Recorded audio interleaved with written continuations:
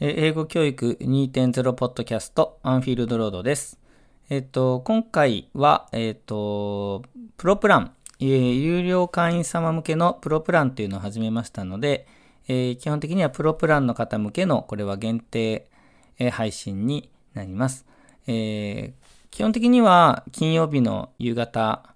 に配信を今後していこうかなと思ってるんですけど、今回は特にプロプラン始めたばかりなので、ちゃんと配信ができるかどうかの実験も兼ねて、1週目の土曜日なんですけども、配信をしたいと思っています。で、それ以外にも軌道に乗ってきたら、短いものとかを随時気が向いた時にアップしていこうと思うので、特にプロプランの方にはですね、そういう形で、不定期に配信していけたらと思ってますので、よろしくお願いします。で、このメール自体は、すべての登録の方々に届くようになってて、で、有料の方だけがその再生ボタンが押せたり、メールが一番下まで見れるようになってます。フリーの方々は最初の、本日の相談のお題のところまで、が表示されるようになっているという仕組みで、有料になると、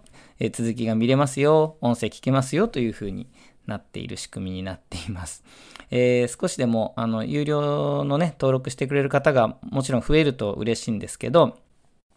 人数を増やすことだけが目的ではないので、ぜひ特に有料の方とはやり取りができたらいいなと思っています。で、チャットですね、サブスタックというアプリですね、スマホアプリが、iPhone、Android どちらもあるんですけど、こちらを入れていただくとチャット機能があって、そこで皆さんとやり取りをすることもできますので、ちょっとよかったら後で、登録もしてみてください。それから、メールの最初に載せたんですけど、インフォメーションということで、今後、2月の18日の土曜日に、埼玉大学の教育実践フォーラムという、イベントがあって、で、このイベント自体は9時から5時まですごく長い、英語科に限らず、最大が、行っているイベントなんですけど、その中の午後の、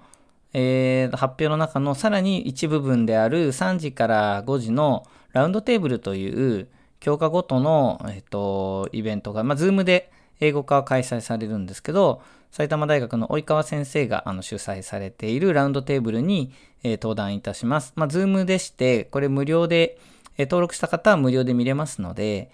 もしご興味がありましたら、こちらもご登録ください。こちらは、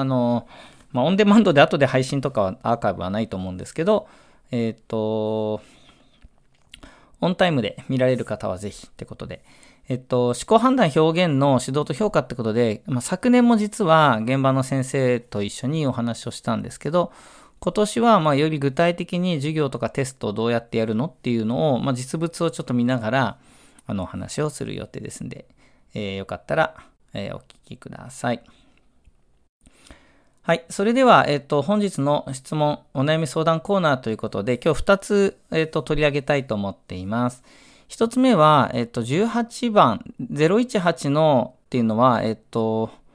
2つ前のポッドキャストですかね。018のポッドキャストで、私だったら家庭法こういうふうに教えるんだけどなっていうお話をしたときに、そこに対してさらにコメントいただいたものです。で、それについてちょっと、お話ししたいと思います。018の家庭法の回を聞いて、文法の機能を目的とした場面を作ることの大切さが分かりましたと。